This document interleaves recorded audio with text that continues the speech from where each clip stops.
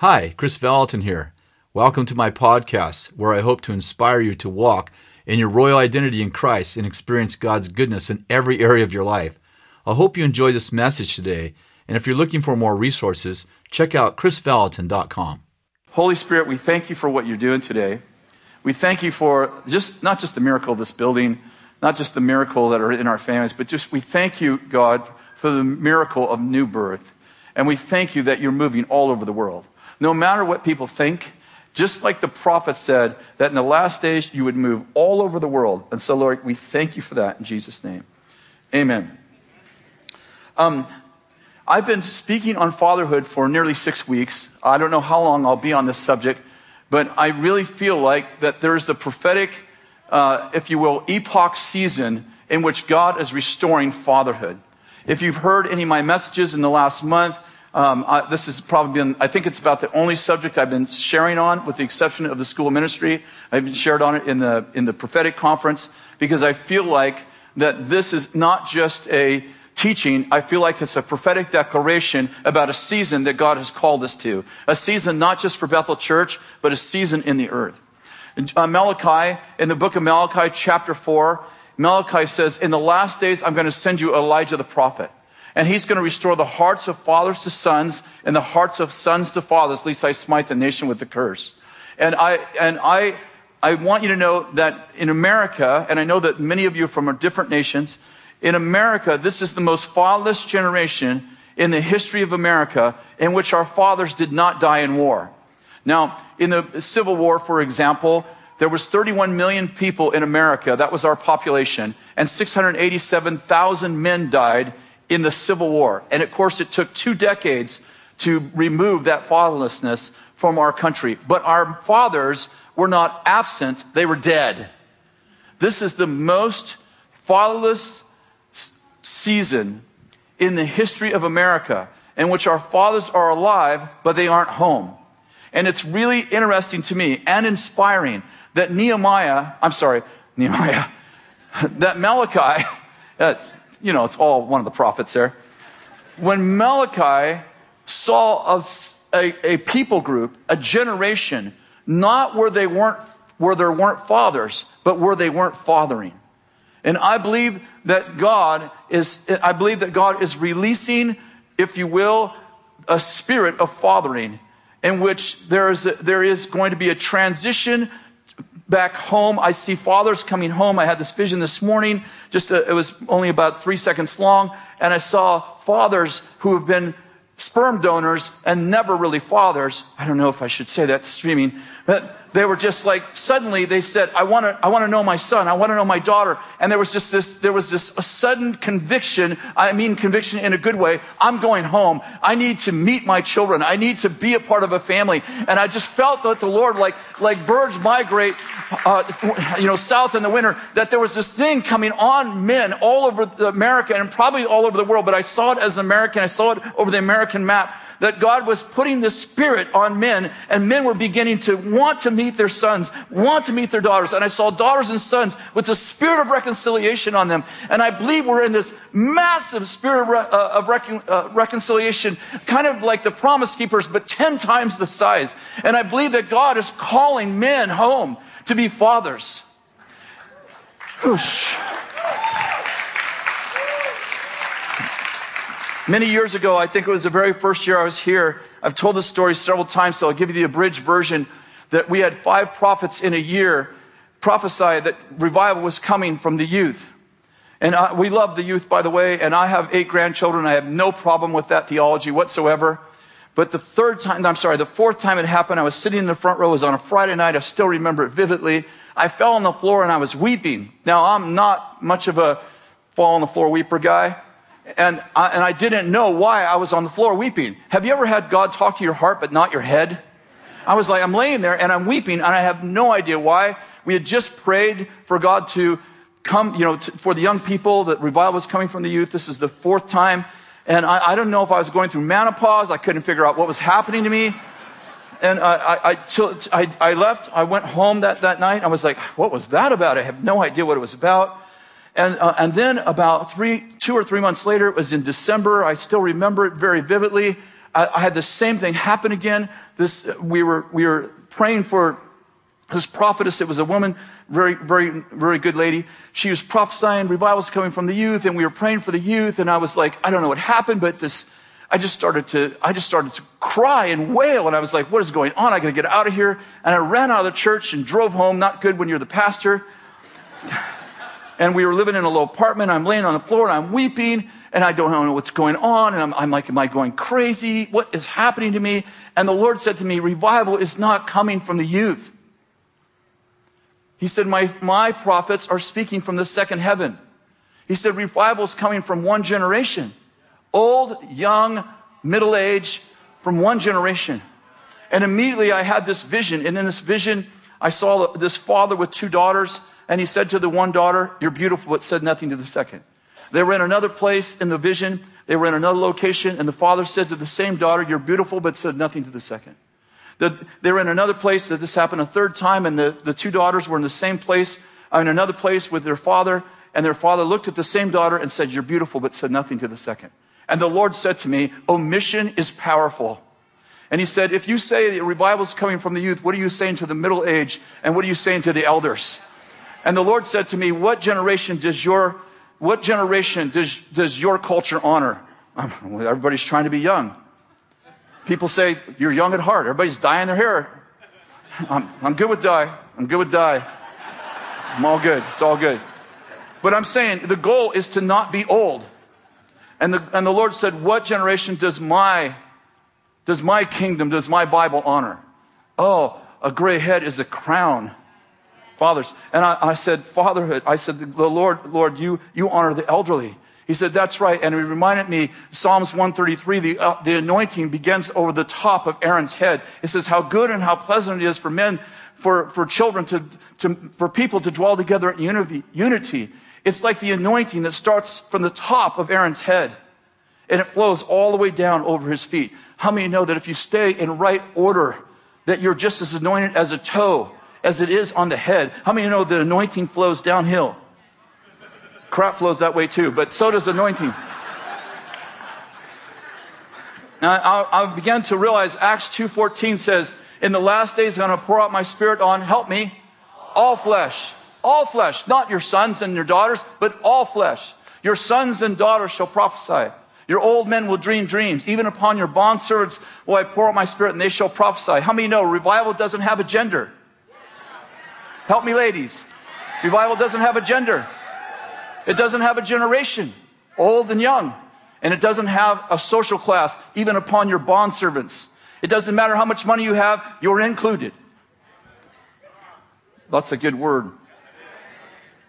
In Matthew chapter 23, Jesus talks about, in verse 9, he says, don't call any man on earth your father, for one is your father, he who is in heaven. I love the Bible because the Bible is truth held in tension. You get these verses about don't call anybody father, and then you get Paul saying, I'm your father, and you're like, hey, you're not supposed to say that.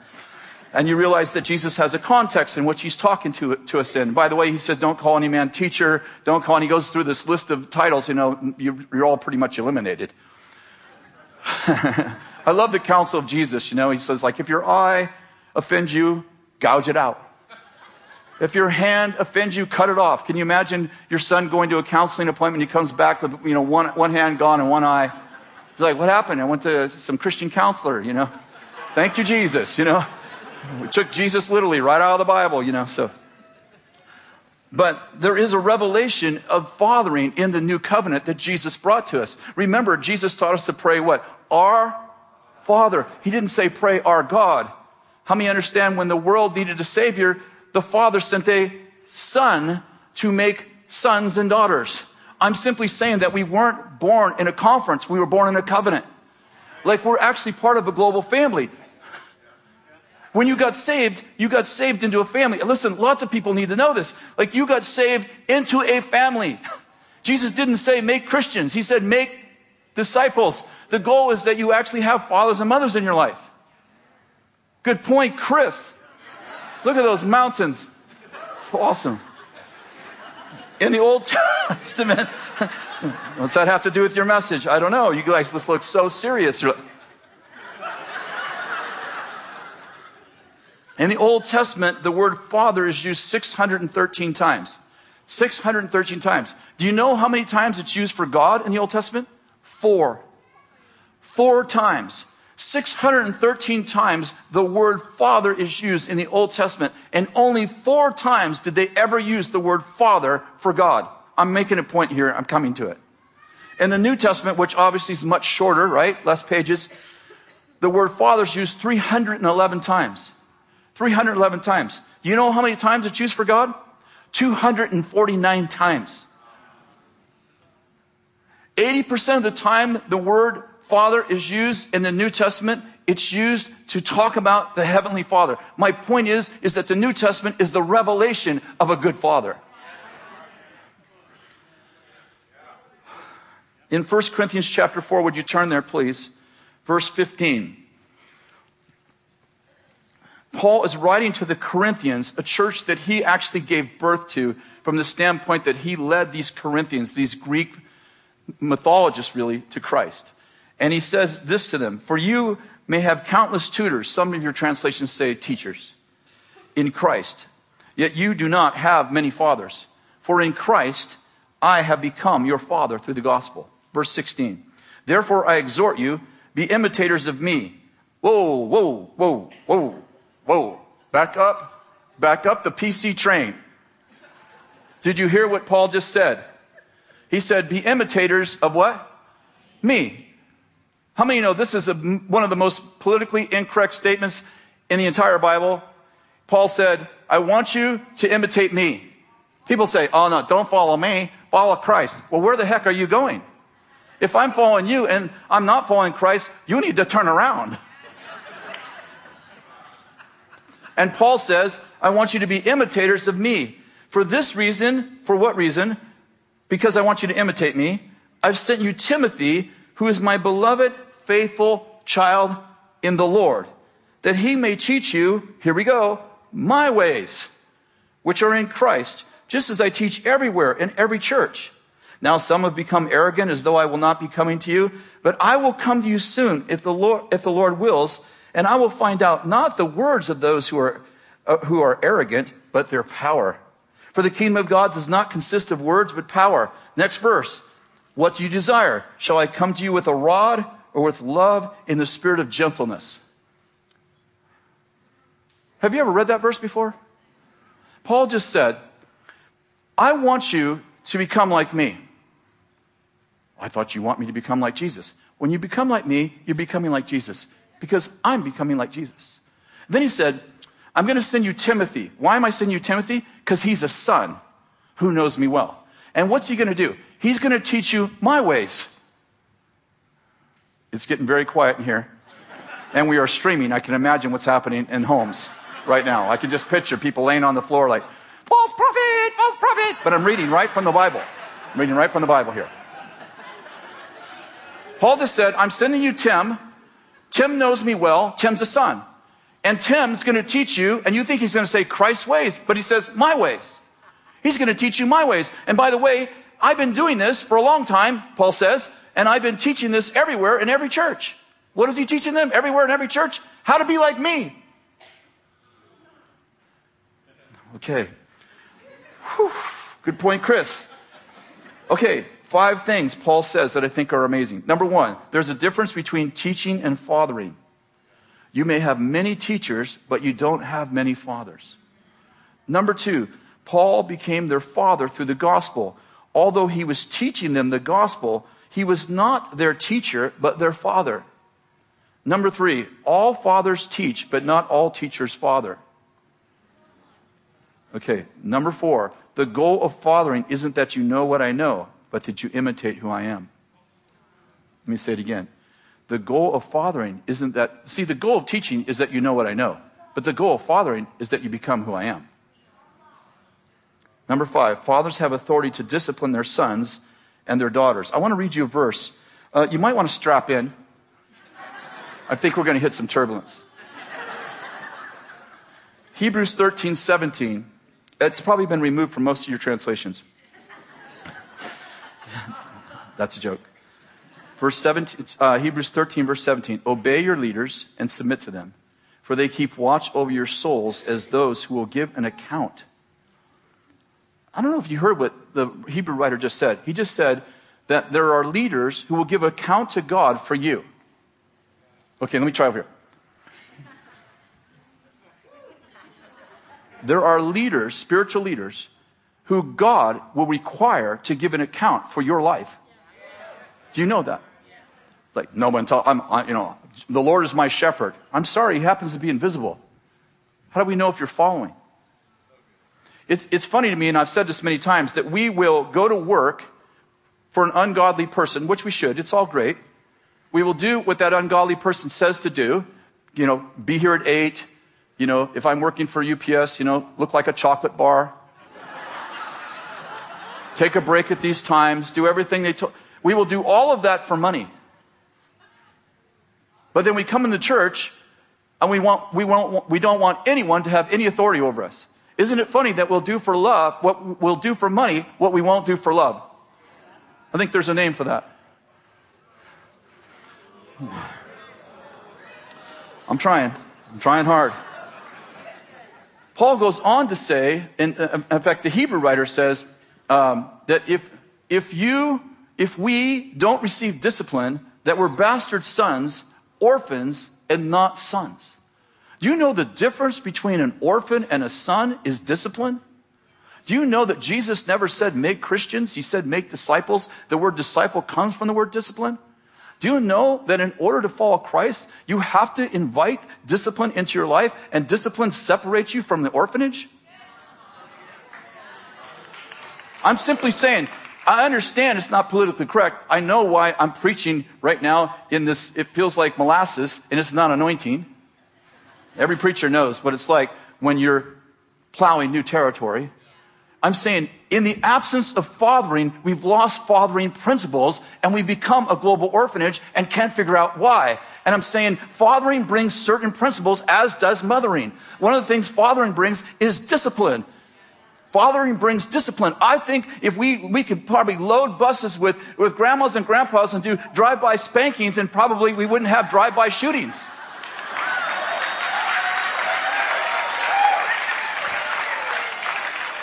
We spanked our children prophetically. Probably some of you did too. It's like, they're fighting. You're like, you can't figure out who started it, so you just spank them both. They're like, it wasn't my fault. Like, that's for the next time.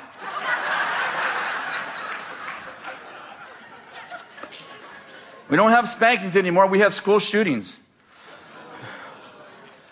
Ephesians chapter 6, verse 2. This is a commandment. It's been repeated over and over and over. Jesus repeats this. Paul repeats this. Peter repeats this. Honor your mother and father, which is your first commandment with a promise. Honor your mother and father, which is the first commandment with a promise. The promise is you'll have a long life. Honor your mother and father, and your mother and father won't kill you. No, that's not what he's saying. He's saying, if you honor your mother and father, some of you are like, I know that guy. I was raised in that house. You honor your mother and father, and you create a highway. Did you get it? A highway for blessing. The lowest level of life is curses. The Bible says that before we knew Jesus, we were under a curse. What's a curse? A curse is when you do the right thing, but the wrong thing still happens. He said to Adam, you're going to till the ground, you're going to work in the field, but it's going to yield thorns and thistles. The next level of life is called sowing and reaping. It means that I actually get the fruit of the seeds I planted. How many know that's a lot better than curses? But the highest level of life is not sowing and reaping. The highest level of life is inheritance. Inheritance is mentioned many times throughout the Bible. It's depicted in Matthew chapter 6, where Jesus said, the birds of the air, they don't sow, nor do they reap, but the Father takes care of them. Inheritance means I don't get what I deserve. I get what someone else worked for free. How many know that if you separate the generations, Malachi 4, the prophecy is we're joining the generations. When you separate the generations, there's no such thing as sowing and reaping, because you're the biggest thing in the jungle. But when you join the generations, you get not what you deserve, but what people before you deserve, what they worked for. Are you with me? I grew up in a Spanish family. My grandparents actually came from Spain. And anybody else grown up in a Latin kind of family? And so we had a patriarch and a matriarch. We had a mother, my grandmother and grandfather were the oldest in the family, and we're moving towards that eldership ourselves now, so I like to preach this a lot. And you honored the oldest in the family. And one of the ways you did it is that Thanksgiving and Christmas, you visited my grandparents' house. You're like, I don't feel like going. Listen, I didn't ask you if you feel like going. You're going. And I didn't ask you if you're hungry. You're eating. That was my grandmother's deal. How many of you had a grandmother like that? Yes. Like, Grandma, what do you want? I'm not hungry. Okay, do you want turkey or chicken? I'm not hungry. Okay, we'll give you beef. You know, it's just a state, right? And of course, lots of people show up. We have a big family, so you know you have the table, the regular table. My grandmother's table set, I think 10 or 12, and then you have the card tables, right? And they go all the way into the hallway, and then you have the plywood. You remember this? So this is so you know the adults, the elders, they sat at the real table. And then if you were like a teenager, you sat at the card table. And then if you're a kid, you sat at the plywood, right? And I remember being 15 going on 45. And I decided that this family needed to come into the new wineskin. Whoever's there first gets the best seat. So I walked in and sat at the regular table. I don't ever remember someone telling me that I shouldn't sit at that table. And to this day, I don't remember anyone telling me that I couldn't. But when I sat at that table, all the elders sat down for dinner. And it was funny that nobody prayed and nobody ate. They just stared at me. And my mother's looking at me like, you cannot be that stupid. So I got up, and by the time I got up to move, the only table available was the plywood. And I figured out that when you exalt yourself, you get humbled. And I realized that Jesus has invited us to a rectangular table. You remember the story. He talked about the guest coming, taking too high of a seat for himself. Well, I actually did that one time, and I realized the plywood, I ended up having to sit with the little children. And my mother thought that was very funny. It was very funny. And by the way, from then on, until I was very adultish, I sat at the card tables, right where I belonged. My point is that when you honor your elders, you actually receive an inheritance. But honor needs to be built into our culture, and it's largely lost in our culture. Proverbs says, a house and wealth are an inheritance from fathers. Proverbs 13:22 says, a good man leaves an inheritance to his children's children. Many years ago, I was in the prayer chapel. It was soon after we built the prayer chapel, maybe a year. And I was in the prayer chapel, and I was praying, and I know this sounds very strange.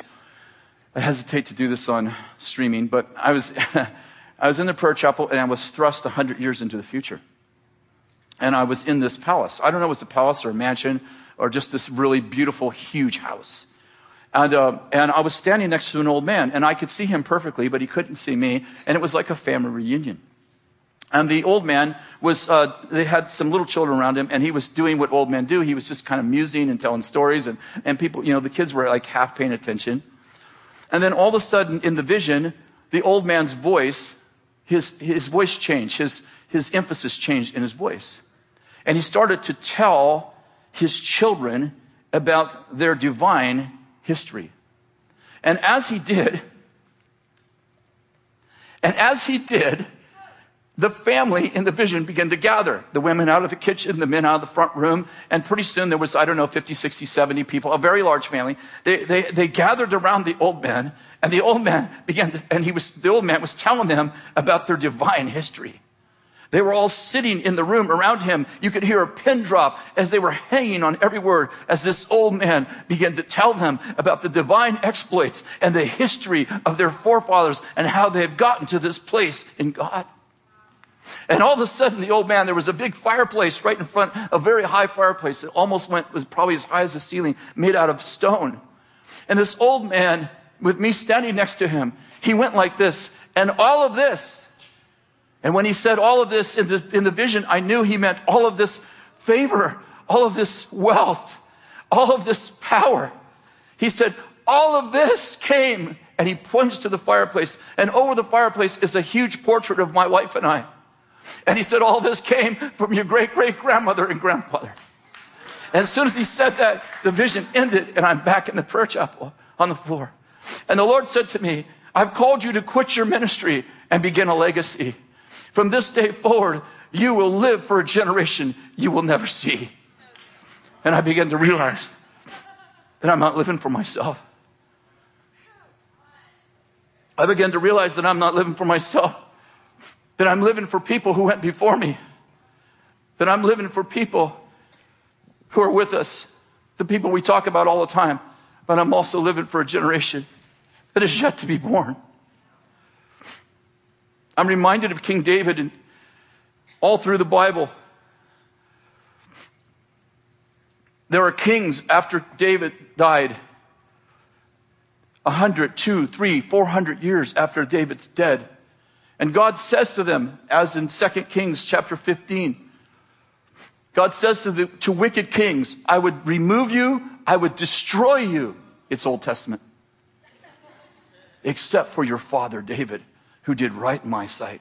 And he tells the kings, I will bless you, not because you deserve it, but because your father David served me. And I promised him I would bless the generations after him.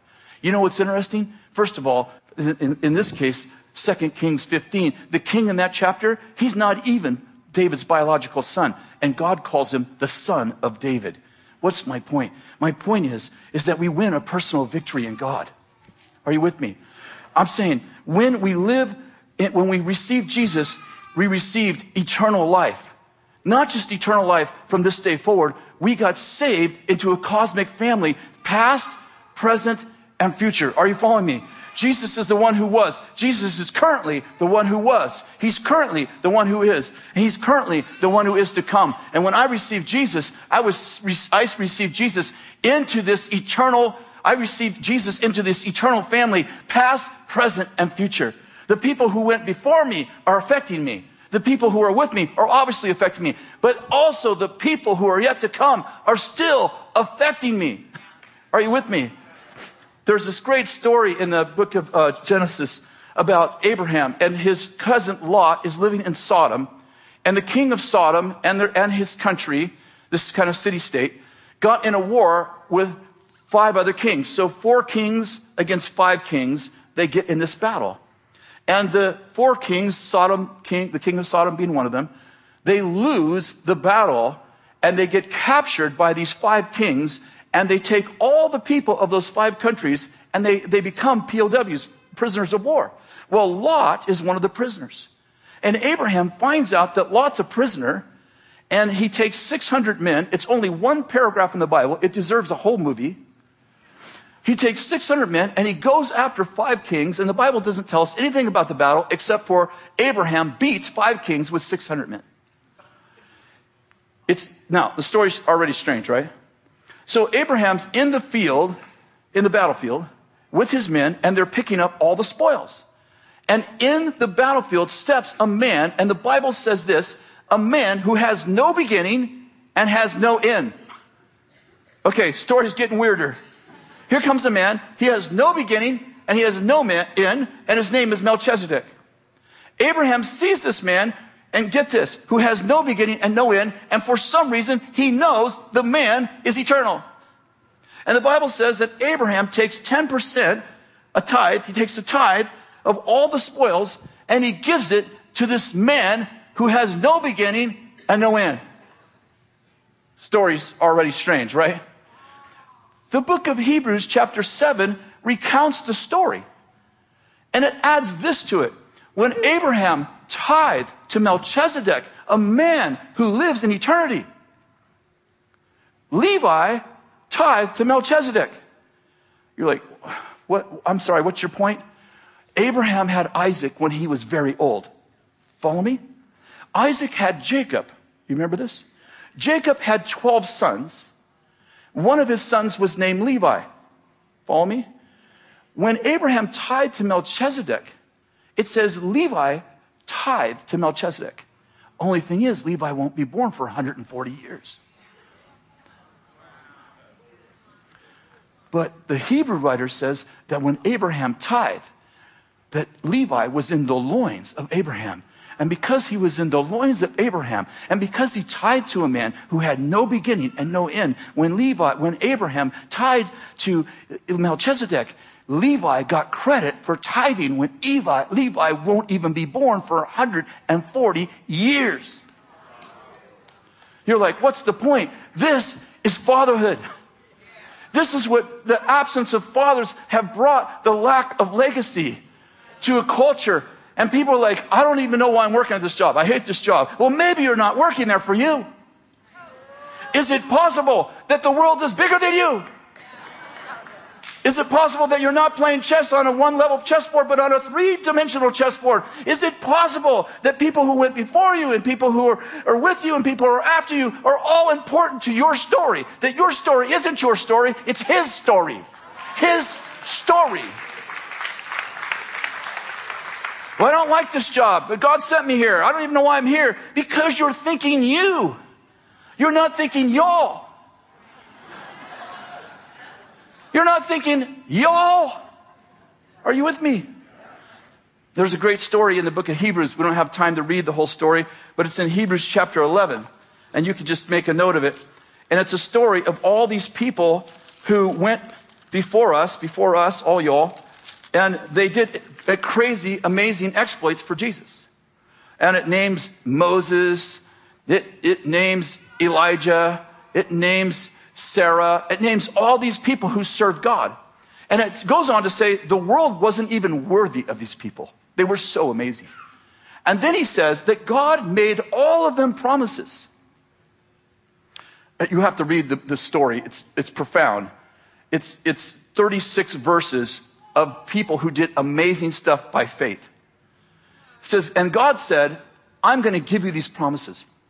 But then at the end of their life, God says, listen, it goes on to say, I'm sorry, let me fix it. The Hebrew writer goes on to say that all the promises that God promised them, he didn't give them. Because God had something better for us. That apart from us, they wouldn't receive their promise. Follow me. The next verse is Hebrews 12:1, which is the worst chapter break in the entire Bible. Because if you read chapter 11 and you read chapter 12 the next day, you actually miss the entire point of chapter 11. Because the climax of chapter 11 is in the first two verses of chapter 12. Whoever did the chapter break must have been done on Friday. Because the chapter 12 verse 1 says, therefore, since we have such a great cloud of witnesses surrounding us, let us run the race with endurance, fixing our eyes on Jesus, who is the author and perfecter of our faith, who for the joy set before him endured the cross, despising the shame, and sat down at the right hand of God the Father. What's the point he's making? When I was in high school, as a freshman, we had the fastest sprinter in American history running as a senior. He was a senior. His name was Benny Brown.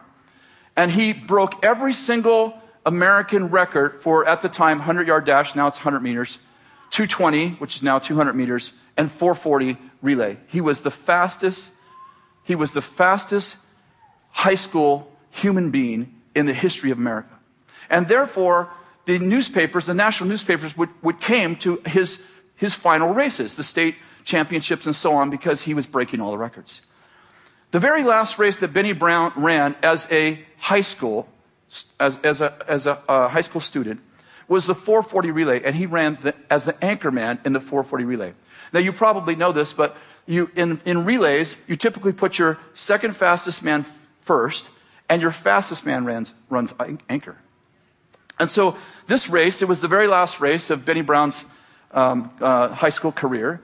He'd broken most every record. And the track teams were on the inside in the grass, and of course the stands were full. And the national newspapers were there because it was the state championship. So when the gun went off, there was 8 lanes, and when the gun went off, our first man did pretty well, and he passed the baton to the second guy. And I don't remember what place we were in, but we definitely weren't leading. We were like third or fourth place. And when they passed it to the third man, we were still about the same place. And when the third man passed the baton to Benny Brown, the baton dropped. Now, as you know, if you've ever watched a race, and I don't even know if that's disqualified now, but it wasn't in those days. The baton hit the ground on the end of a baton, and it jumped and it bounced up. We were running on the artificial turf, and Benny grabbed the baton and took off running. Now, normally the race is over because the race is won in hundreds of seconds.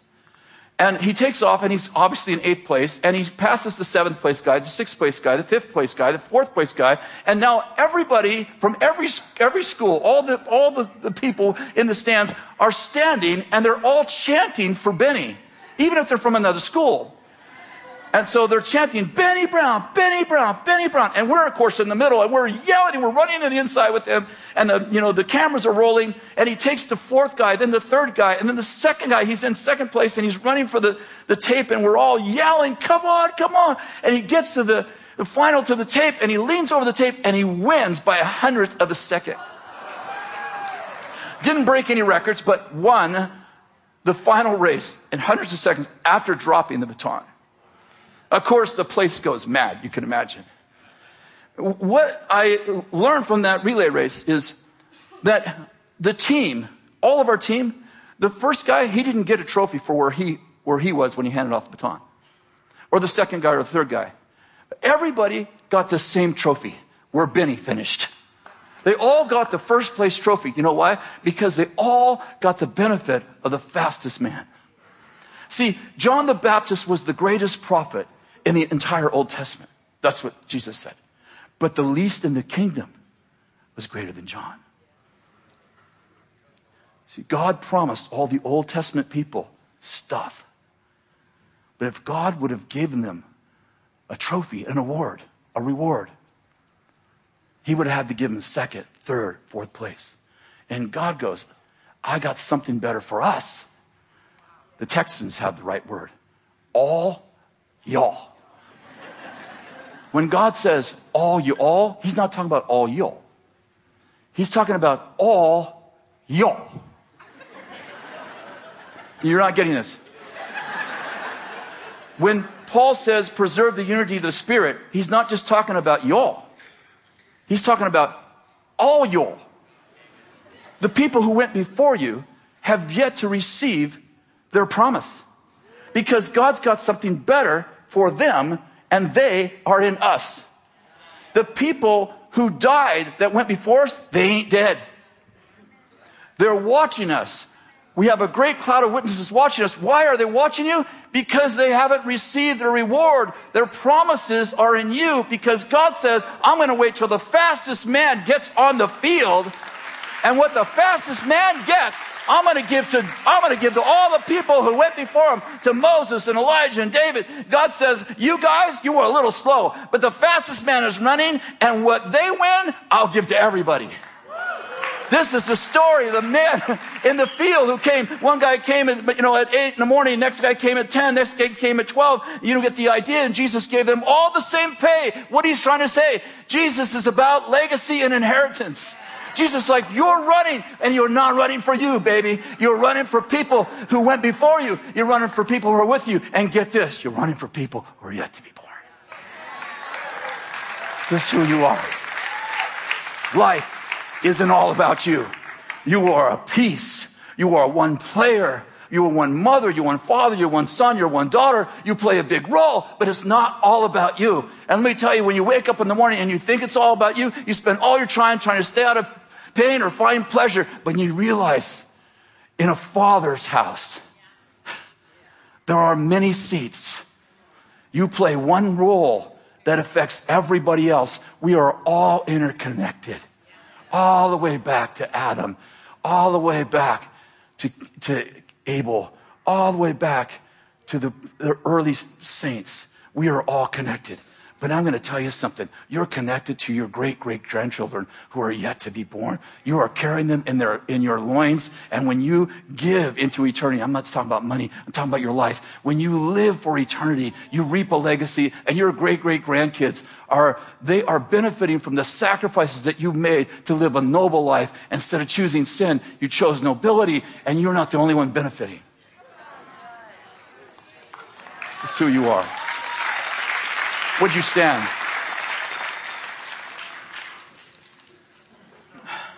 Would you put your hand on your heart?